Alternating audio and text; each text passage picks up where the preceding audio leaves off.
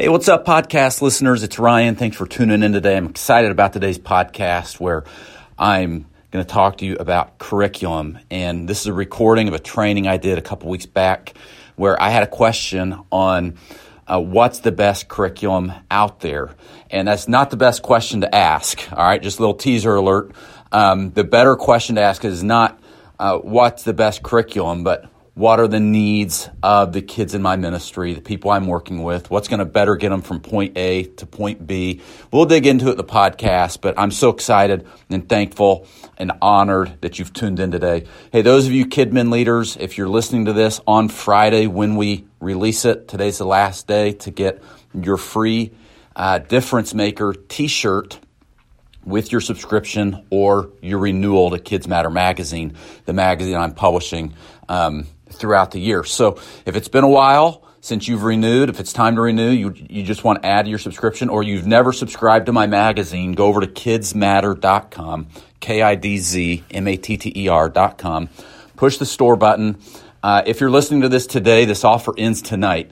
You'll see at the top of that page the magazine free t-shirt bundle. If you're listening to this later, go ahead and jump over to Kids Matter and subscribe. I think you'll love Kids Matter magazine. Hey, without any further ado, let's jump right into today's podcast. Thanks for being here. Hello, and welcome to the Ryan Frank Podcast, helping you think, work, and create like never before.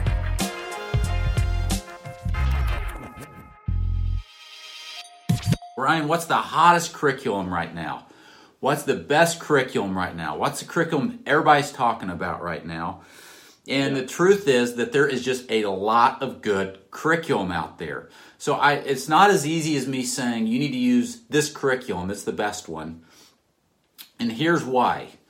Although there are curriculums that I personally like the best and that we're using in our church right now, it's not because of the marketing content or the box. It's more because I have looked at the kids in my ministry and the way we do ministry and the goals that I have for the kids in my ministry. And I've looked at, okay, what curriculum out there is going to help me best get from point A to point B with these kids? So you have to do a little work and a little research on this. But there is a ton of good curriculum out there that you can get in the mail, that you can get digitally, online. There is free curriculum. There's curriculum that you can pay for. There is curriculum that, hey, you could write yourself, which we'll talk about that in a little bit. There's a lot of options. Brian, when people ask me what's the best curriculum out there, this is kind of what I always go back to, is you actually need to step back a little bit and look at what are your goals, where are your kids, how are you doing ministry, and let's find something that's going to help us get from here to here quicker. Should I be writing my own curriculum? I think there are some kids pastors out there that are really wrestling with this one. Like, hey, should I be writing my own curriculum? If I use someone else's curriculum, is that making me lazy?